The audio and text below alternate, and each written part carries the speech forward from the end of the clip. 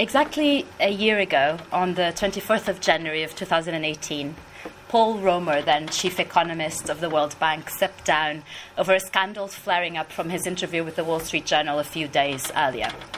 In that interview, he suggested that the political leanings of bank staff may have manipulated the bank's high-profile annual Doing Business rankings, specifically in the case of Chile, who had dropped down from 34th to 55th in the ranking during the socialist Michelle Bachelet's administration. The steep decline had been due to methodological changes rather than any actual deterioration in the country's business environment. Paul Romer's announcement was interesting in two ways. One, the acknowledgement that the World Bank repeatedly changed the methodology of one of its flagship economic reports over several years, which unsurprisingly produced different results. And two, that these changes were often unfair and misleading, to the point, he claimed, of a politicized methodology that compromised the rankings. The first contention pointed to the fact that the introduction of new metrics could be responsible for drastic changes in rankings rather than any meaningful change that actually happens in the field. And the second contention pointed to the fact that ideology rather than data was driving key World Bank assessments. In Chile's case, in particular, the bank's methodology appeared to be in direct correlation with the country's politics. For a moment, various developing countries panicked. India, for instance, had just made it to the 100th place of the ranking, a result that was actually an explicit policy goal by Moody's government. Nigeria had been congratulated for being amongst the top 10 most improved economies in the world, having moved up 24 places in 2017. Naturally, neither wanted to see any changes to the reports, which appeared to represent, let's say, an empathetic endorsement of the country's reforms. So amidst rumours which risked the bank's credibility, Paul Romer quit and then quickly retracted and clarified that he was not aware of a single instance in which someone at the bank published fabricated data. The bank ramped up the explanation for its methodology on the website in a quite defensive manner, I have to say, in order to answer any sort of suspicions over irregularities, and then moved on. And one of the most interesting parts of this story was not that it revealed that the World Bank was possibly biased, shocking, I know, but that the scandal was itself unfair, since changes in methodology were actually a reflection of the concern over a serious and bulletproof process of gathering and analyzing objective data. So, controversy explained, the public could absolutely go back to trusting the institution's figures and rankings. And so by now you're wondering, why am I talking about Chile in an African studies seminar, or Nigeria when the case studies announced are Mozambique and Guinea-Bissau? The reason for this odd introduction is that the anniversary of this episode surrounding the World Bank reveals something that I repeatedly found in the Mozambican and the Guinean cases, and that illustrates the main argument of the book. That donor assessments of success and failure, of improvement or deterioration, of progress or setback, and the representations of recipient countries that come to prevail within the donor realm are not simply objective appreciations of their performances by neutral and objective observers, practitioners and analysts, as it's claimed. Rather, they are subjective appreciations of a recipient's trajectory, with very concrete implications for the way these countries are known to us and then acted upon. So, with this introduction, I'm going to develop my argument by answering four research questions. The what question. So, reality is mediated and interpreted. So which particular account is conveyed by a given representation? The why question. So what purpose does such an account play?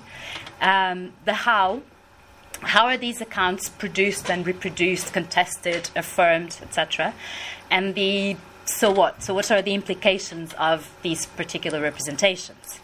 I'll try to address these questions from a post-structuralist perspective and using the examples of Mozambique and Guinea-Bissau more or less to illustrate the argument. I won't be able to go into much detail because there's not that much space. But first I'd like to start with what I find to be an interesting paradox that is at the center of the research of my research of the relationship between donor and recipients. So the Western aid industry labors under the assumption that its policies are the outcome of a rationalist analysis of recipients' performances, where quantification plays a predominant role since the end of the Cold War. Since then, there has been great emphasis placed on progress assessment, bringing to the forefront of the aid realm a focus on aid effectiveness, performance standards, good governance. And subsequently, there has been a lot of monitoring and evaluation processes that produce measurable results, which in turn either incite or restrain renewed tranches of aid. So the new aid approach entails a significant focus on quantitative indicators in order to guide overall assessments of recipient countries in their trajectories. Now, quantification intends to produce knowledge independent of the researcher, and by kind of minimizing the need for some sort of intimate knowledge, personal connections of the field. In other words, the distance and impersonality of the scientific method of data collection and analysis, it's what makes it objective.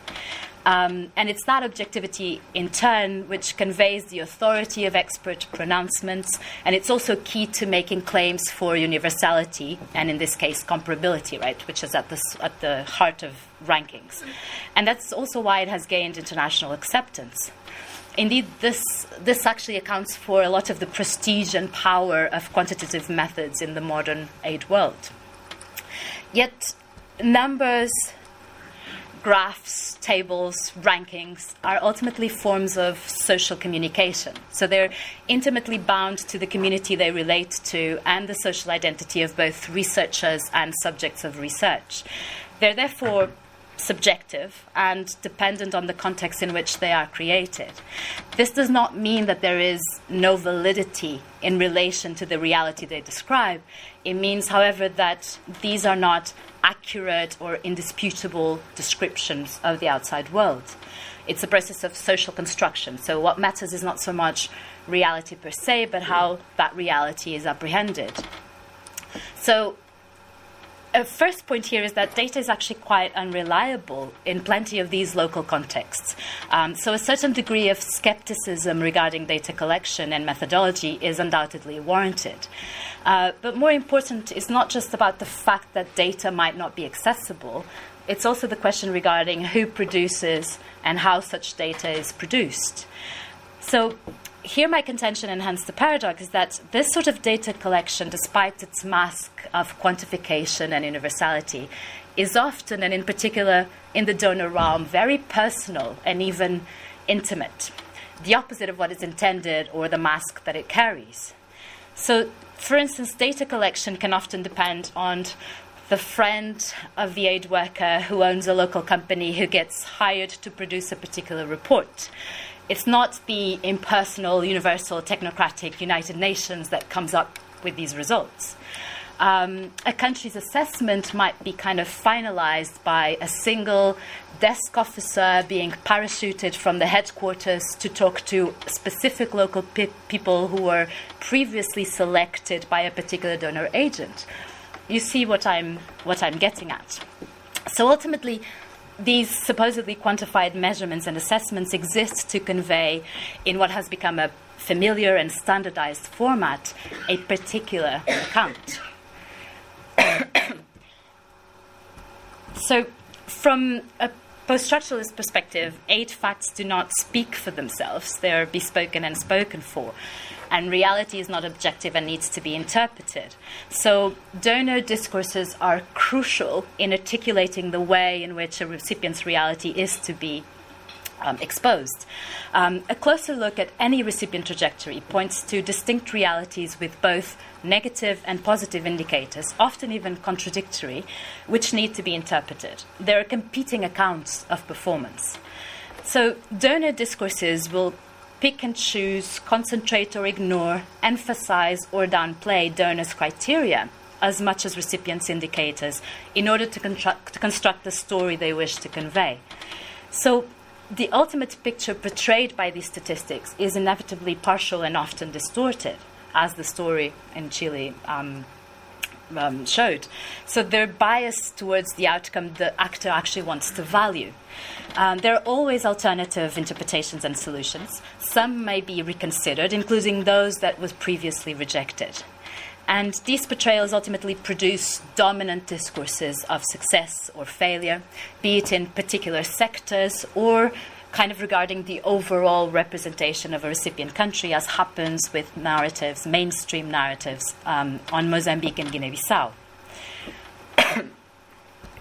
So, in the book manuscript, I look at the cases of Mozambique and Guinea-Bissau from earlier on. So I argue that the labels of success and failure attached to Mozambique and Guinea-Bissau precede the 90s. But for the sake of time, the 90s are the moment where this kind of quantification of assessment becomes prevalent.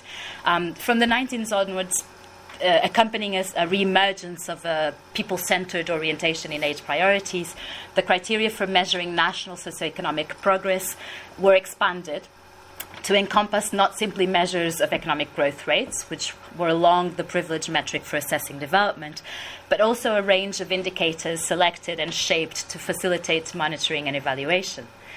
So countries became increasingly evaluated according to new indicators. Amongst these stands out, for instance, the UNDP's celebrated Human Development Index, which supposedly conveyed a broader and more comprehensive picture of the well-being, or lack thereof, of recipient countries. And evaluations of success and failure in the accomplishment of aid goals became central to the daily work of donor agencies since the 90s. In this context, and in particular between 1992 and 2012, Mozambique's development record was hailed by the Western donor community as a success story, while Guinea-Bissau remained inextricably linked to the label of failure. These dominant discourses of success and failure associated with the two countries were broadly shared by the most prominent Western donors, lenders, advisors from the academic and policy worlds, as well as practitioners from top-level managers to field officers and intergovernmental, Western-led intergovernmental and non-governmental organizations. So there was, obviously, the discourse is never completely homogeneous, but we can point to a dominant hegemonic discourse. So in what concerns their apparently divergent paths towards development, Mozambique and Guinea-Bissau were widely perceived to represent the epitome of what was ultimately right and wrong with Africa. There was praise and blame, optimism and pessimism, tolerance with deviations from the prescribed model, or harsh criticisms. And they characterized Western aid's opposing discourses regarding the two states during more or less those 2 decades. And yet, Mozambique and Guinea-Bissau have maintained throughout the post-Cold War era strikingly similar positions as measures in terms of those new indicators that came about in the 90s, namely the Human Development Index. So this is obviously zooming into these countries, but just pay attention to the fact that neither left the bottom 10% of countries in the Human Development Index since it was first created. So clearly they're, and in several of the years, Guinea-Bissau actually fares better than Mozambique. The same when we're looking at trends since 98 up until 2005. And the same with the Human Poverty Index rankings, where they both fare quite badly compared to other countries, and between the two, Guinea-Bissau actually fares better in some of these years. So indeed, the realities in Mozambique and Guinea-Bissau in these professed and celebrated indicators of the 90s were never as strikingly dissimilar or divergent to the extent suggested by the mainstream narratives. But they did have an impact in terms of age tranches. So the tranches of age tended to accompany the labels of success and failure. I can't really go into that debate now, but obviously with this graph, it is actually striking how more and more aid in Mozambique does not appear to make a difference in terms of these same indicators, right? But so there are kind of two puzzles here. Like the first one is on Mozambique. Mozambique itself is a puzzle, right? So Mozambique's performance versus the label of success. And the second puzzle has to do with the comparison between the two and the fact that they have some similar socioeconomic indicators of development, yet they have opposite labels and perceptions from the Western donor community. So this leads to the main question, right? So what then drives the Western donor community's labeling of a recipient country's trajectory as a success or a failure? And what are the implications of these labels? In other words, how do they come about, how they have been sustained or contested, and what are their performative effects? So how productive are these labels? These discrepancies in terms of the labels and the socioeconomic indicators, namely in the case of Mozambique, which is a more studied case, are present in the more critical literature. But the more critical literature still remains within a positivist appraisal of the country's performances. So it contests statistics, it points to inaccurate portrayals on the part of donors. And my argument here is not to insist whether Mozambique is or is not a success, or whether Guinea-Bissau is or is not a failure, but to emphasize the existence of competing accounts and understand particular donors' biases and subjective choices. So why is Mozambique consistently described as a success when an alternate story could plausibly be told in which it is cast as more of a failure? And so what is interesting is not so much the fact that we can identify failures as well as successes in the Mozambican's trajectory, but rather why and how the dominant narrative, mainstream narrative, came to focus predominantly on the successes and minimized or accommodated the failures. The other point is obviously why is the fact that Guinea-Bissau's human development ranked consistently close and often higher than that of Mozambique, ignored by the donor community.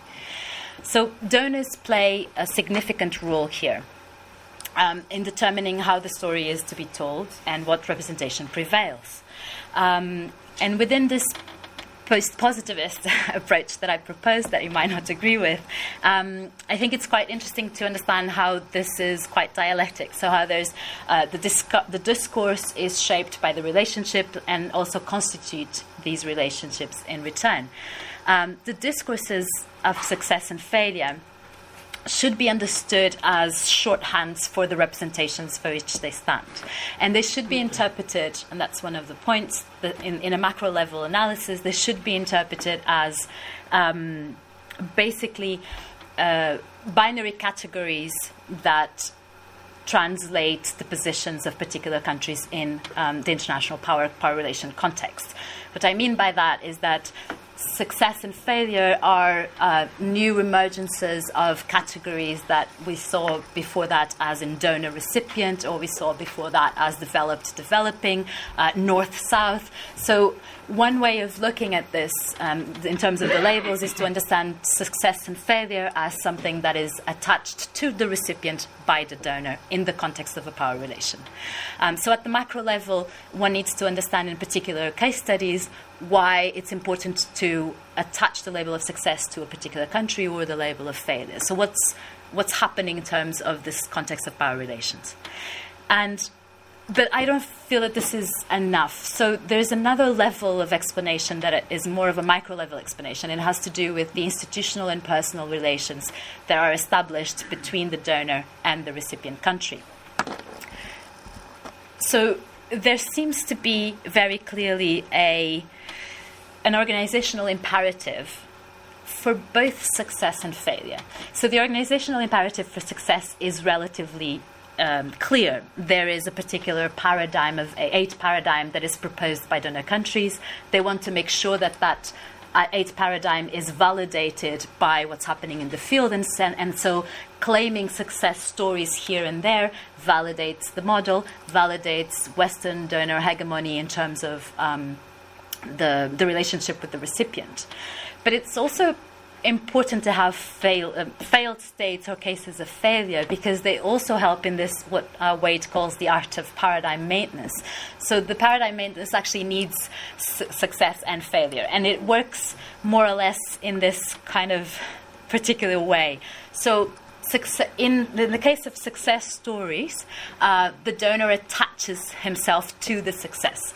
So you will go into, let's say, SIDA's website, the Swedish Development Agency, and you will find more or less, when it's talking about Mozambique, Sweden has been in Mozambique and has been a donor for Mozambique over I don't know how many decades, basically since the Liberation War.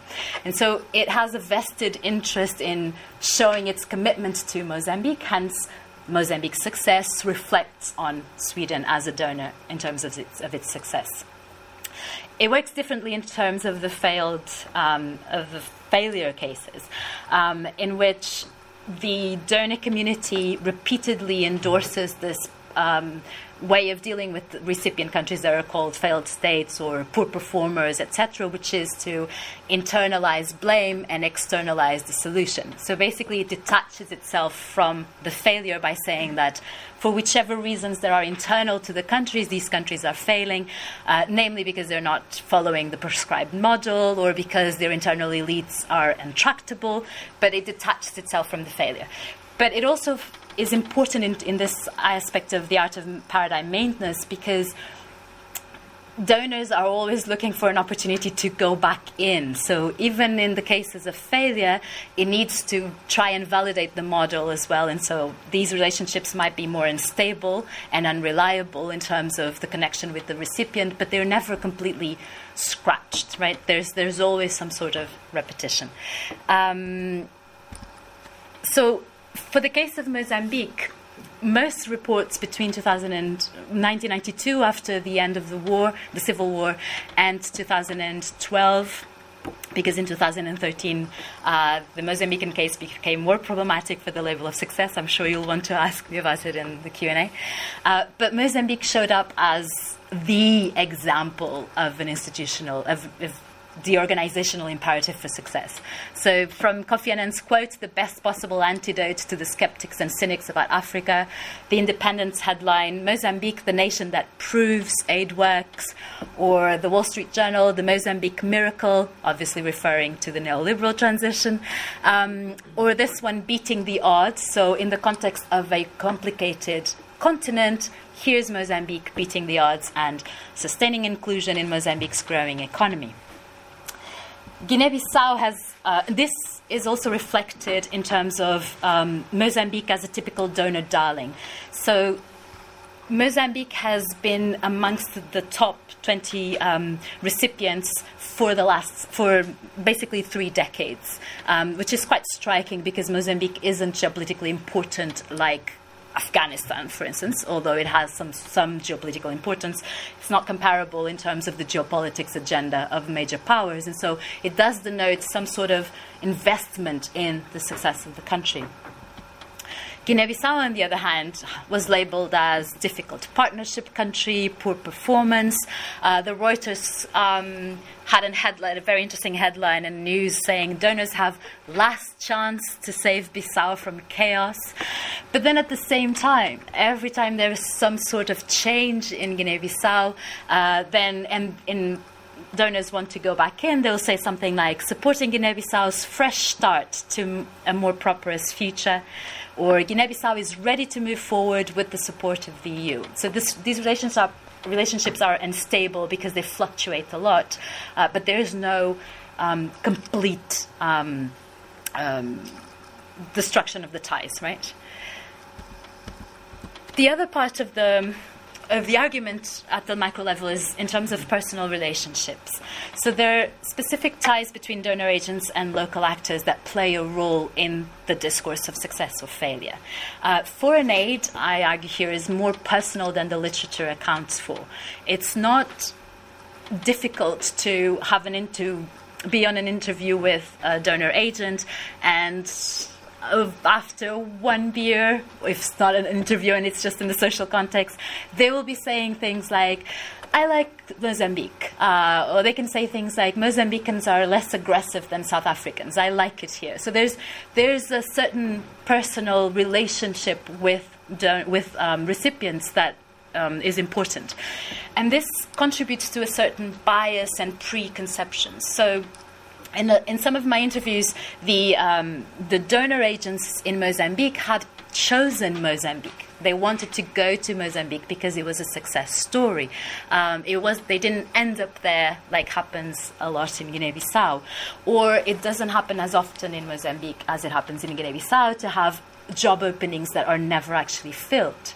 So there's something personal about how these donor agents relate to the people in the field.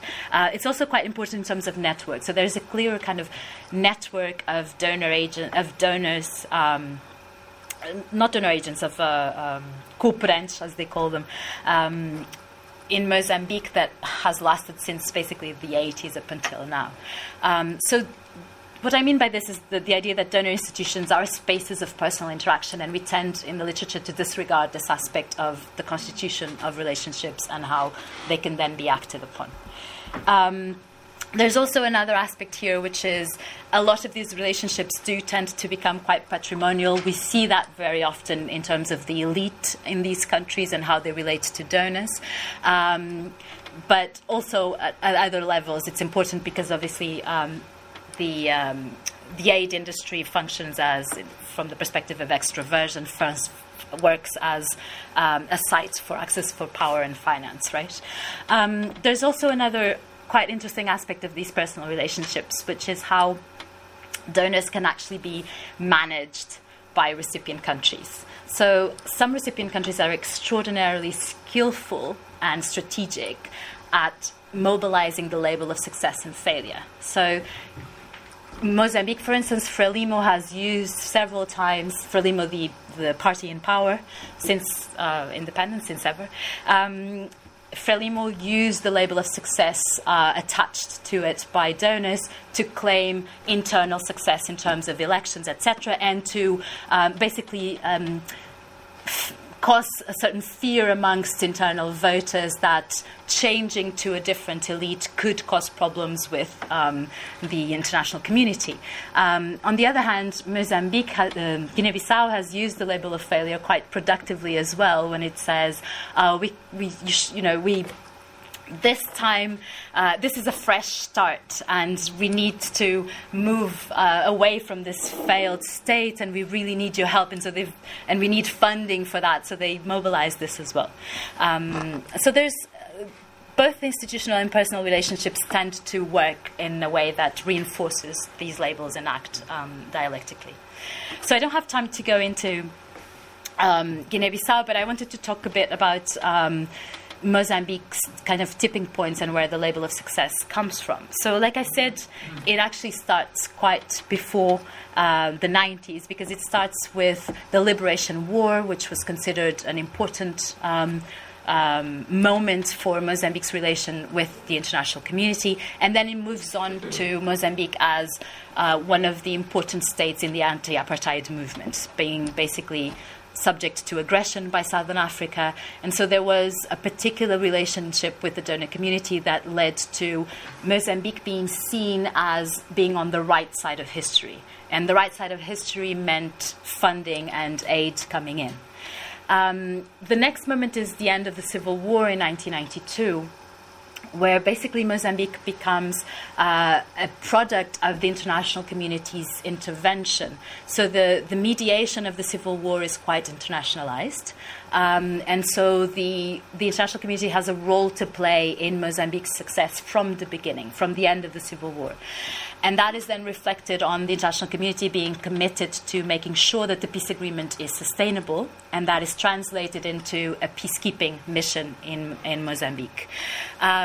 There are all sorts of praises of that UN peacekeeping mission, and it becomes also later a model for the international financial institutions with incredible growth rates, which don't actually translate into human development, but incredible growth rates are shown basically as Mozambique as an ideological success. Mozambique is also involved in democratic transition in the 90s. That swipes the whole continent of Africa, and Mozambique does not remain aside. And this is continuously translated into an increase in the number of donors and also a more coordinated efforts on the part of donors to be invested in this story. So the idea here is that there's what I show in more detail in the book is that there is basically a success being constructed because the label works in a very productive way. So when there's successful mediation by, in this case, an Italian NGO, Mozambique becomes a success case for a second track mediation. So look at how it worked so well here. Lessons learned, let's look at Mozambique. Then it's also successful conflict resolution to the end of the civil war. The peace agreement is shown to be an important example, and also the UN peacekeeping success. So in all these moments, Mozambique is being showcased, and the more it is showcased, the more donors come in, and the more donors are invested in maintaining the success. Post-conflict reconstruction is supposedly goes quite well in terms of the mainstream narratives up until 2013, when there are renewed hostilities, which the international community had a difficulty trying to kind of accommodate. But all these impressive economic growth, multi-party democracy just basically meant that Mozambique, and headlines on Mozambique in most reports, were an outlier in terms of what were, generally speaking, quite depressing accounts of other African countries. So it kept being showcased and seen, but always as something that was Western sponsored, that the donor community had vested interest in. This prevailing representation of success has basically originated a particular favorable predisposition on the way Mozambique is treated, and was treated, namely during this period. And this also helps explaining why the label of success was so sticky, even as there was growing criticism of this mainstream narrative. There are some what I call coping strategies on the part of donors when the dominant narrative is faced with contestation.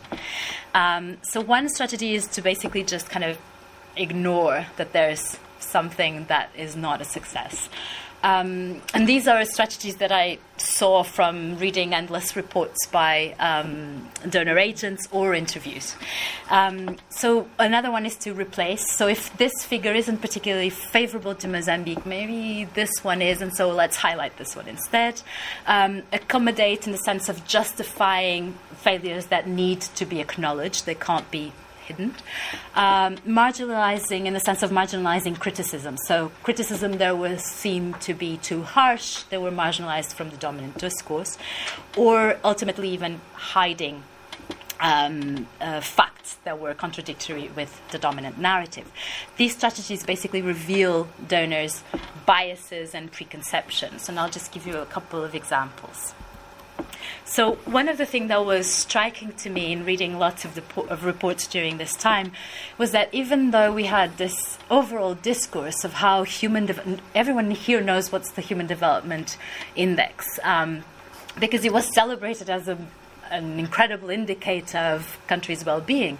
And so parallel to that discourse that said that this is such an important indicator, it kept not being mentioned in reports because basically, as we saw in the earlier slide, Mozambique never really left at the bottom 10% of countries in terms of Human Development Index. And so it was a problematic statistic. And so for a long time, same with Human Poverty Index. And so it was Human Poverty Index, I can't even remember when it was mentioned. It was just kind of not mentioned at all and ignored. On the other hand, if you read reports on Mozambique, they tend to on Guinea-Bissau, they tend to emphasize particular aspects. So, for instance, this one assumes that automatically, according to the Human Development Index, the country is ranked 178th out of 188 countries and remains one of the poorest countries in the world. Over 2/3 of the population survives on less than $1.9 a day. This is like the introduction to one of the World Bank reports. There's no hiding here. Another of the strategy was replacing. So some figures are contested because there are others that relate more or less to the same topic that have different figures. So, for instance, Sweden does this. Sweden has been an active development partner with Mozambique since independence in 1975 and is currently one of the largest bilateral donors in the country. See how it attaches itself to Mozambique.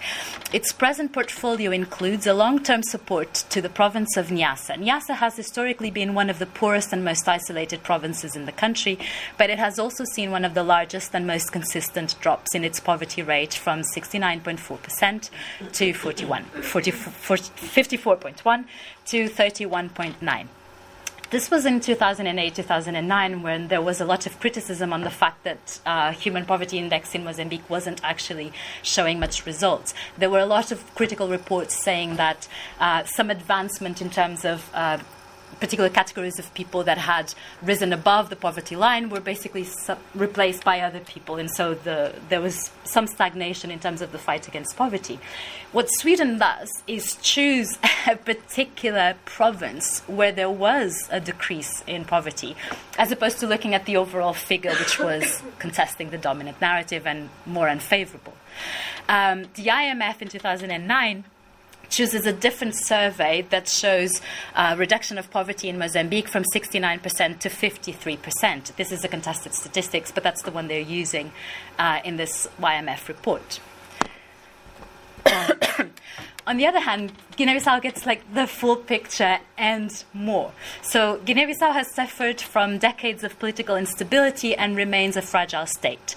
Since its independence in 1974, there have been 4 coups d'etats along with many additional coup attempts, the highest number in the world. There is absolutely no need to emphasize this part of the highest number in the world, but the comparison shows here as a way of basically introducing the country. Another example of accommodation. So Mozambique this is in 2013, the war ended in 92. Mozambique is still recovering from the effects of a protracted civil war that ended 16 years ago and destroyed much of the country's key infrastructure while delaying investment and development of basic services. And the report goes on to show the improvements in comparison with this introduction. Or the UNDP, Mozambique's reconstruction and recovery have been remarkable and are widely recognized as a success story. Notwithstanding this, there are some major development challenges facing the country. So see how in Guinea-Bissau they start off with this is the poorest country one of the poorest country in the world, has a huge amount of coups d'etats, where Mozambique is, this is going well. Of course there are some challenges. So the language attributed to one or the other is quite striking in terms of difference. It's also quite unappeasable when it comes to Guinea-Bissau. So this desk officer for Guinea-Bissau that I interviewed said, in a really kind of frustrated, there was a lot of attitude in his interview, and he was clearly frustrated when he said, enough about the civil war. It was 10 years ago. Just move on. Stop using it as an excuse. So compared to the report on Mozambique where they're like, Mozambique is still suffering from the civil war, there's a big difference in the interpretation. This is one of my favorite quotes from interviews on Mozambique. This is from a DFID staff member. When I was asking him precisely about the critics of the dominant narrative on Mozambique, he stepped back and he said, well, we need to shield Mozambique from what he called extreme criticism. And I took that to mean unfair criticism. So if you take, and he explained, if you take into account the fact that Mozambique was one of the poorest countries in the world not that long ago, and that it had a big civil war, etc., you can't just be too harsh on the criticism. On the other hand, for Guinea-Bissau, there's this is the last opportunity for Guinea-Bissau. After this, no more, which obviously never happens. But even skepticism is always kind of prevalent in the discourse. So this news from Reuters, quoting a Western diplomat anonymously. With this election, Bissau is trying to play the part of a democratic state. The big question is, will they just be going through the motions, or will it be for real? So there's a lot of skepticism kind of flowing through here. Another strategy that donors used was actually to completely hide problems with the Mozambican with Mozambique. So when there were elections in Mozambique where there were accusations of fraud, the discourse on Mozambique was that there were some irregularities, but everything was fine. But then, thanks to WikiLeaks WikiLeaks cables, we find that U.S. Embassy in Maputo is sending cables to the State Department where it says that the EU election observer missions report is very displeased.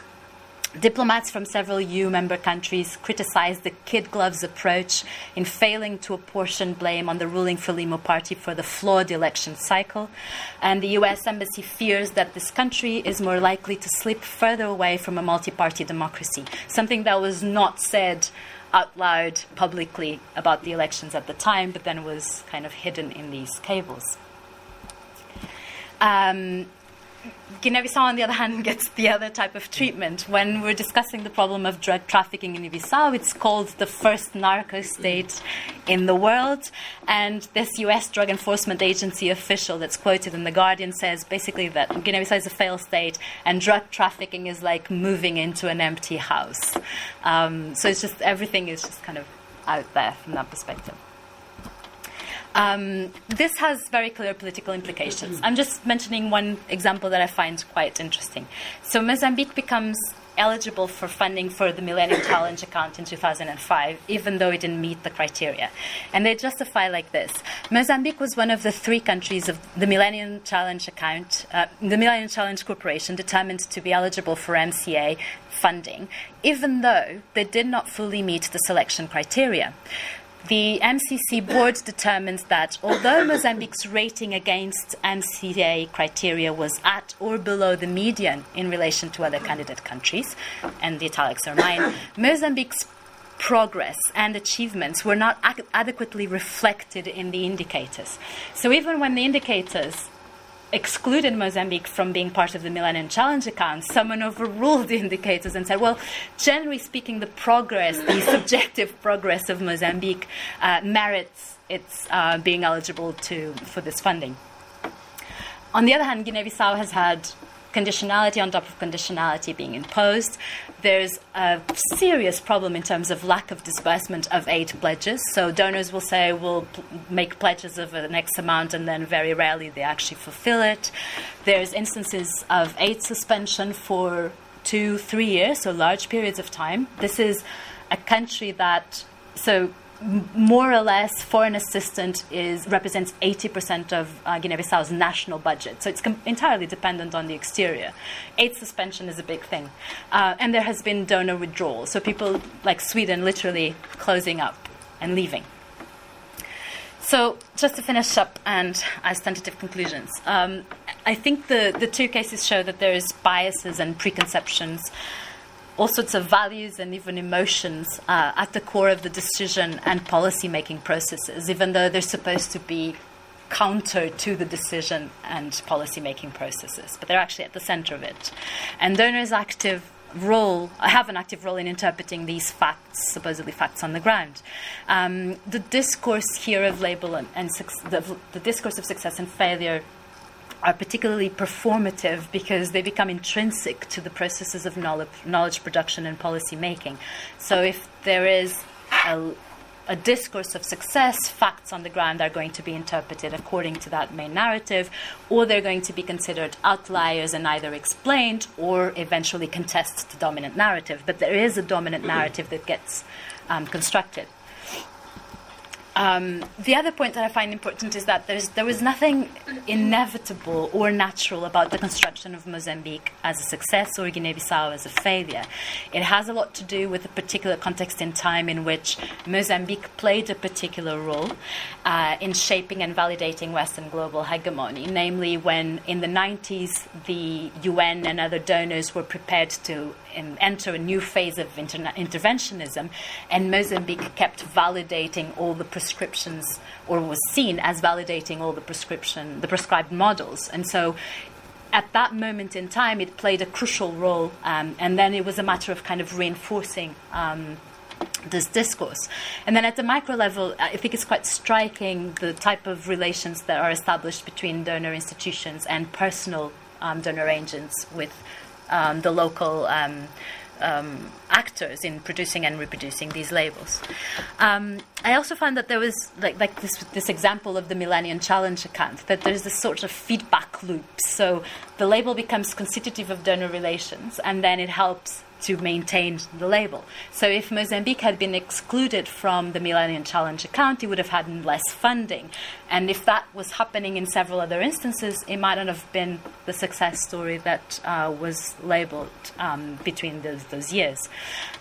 So narratives of success and failure, they get attached, and then they allow us to act upon it in a particular manner.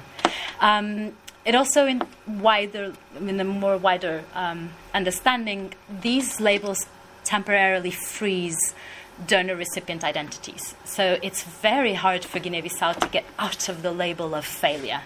It's basically constructed as a problematic case, and it's very hard to remove itself from that constraint. Just to conclude, obviously, another important awareness here is that labeling is in itself a technique of exercising power. You have the labeler and the labeled. Even if the labeled can manipulate the label a bit to its advantage, it's still in a very imbalanced power relations that this happens. And another point is that labels can actually become obstacles to peace and development. And I think the Mozambican case and the fact that for a long time the dominant narrative of success hid a lot of the problems with that trajectory show that these labels can actually become obstacles in the end. Thank you very much.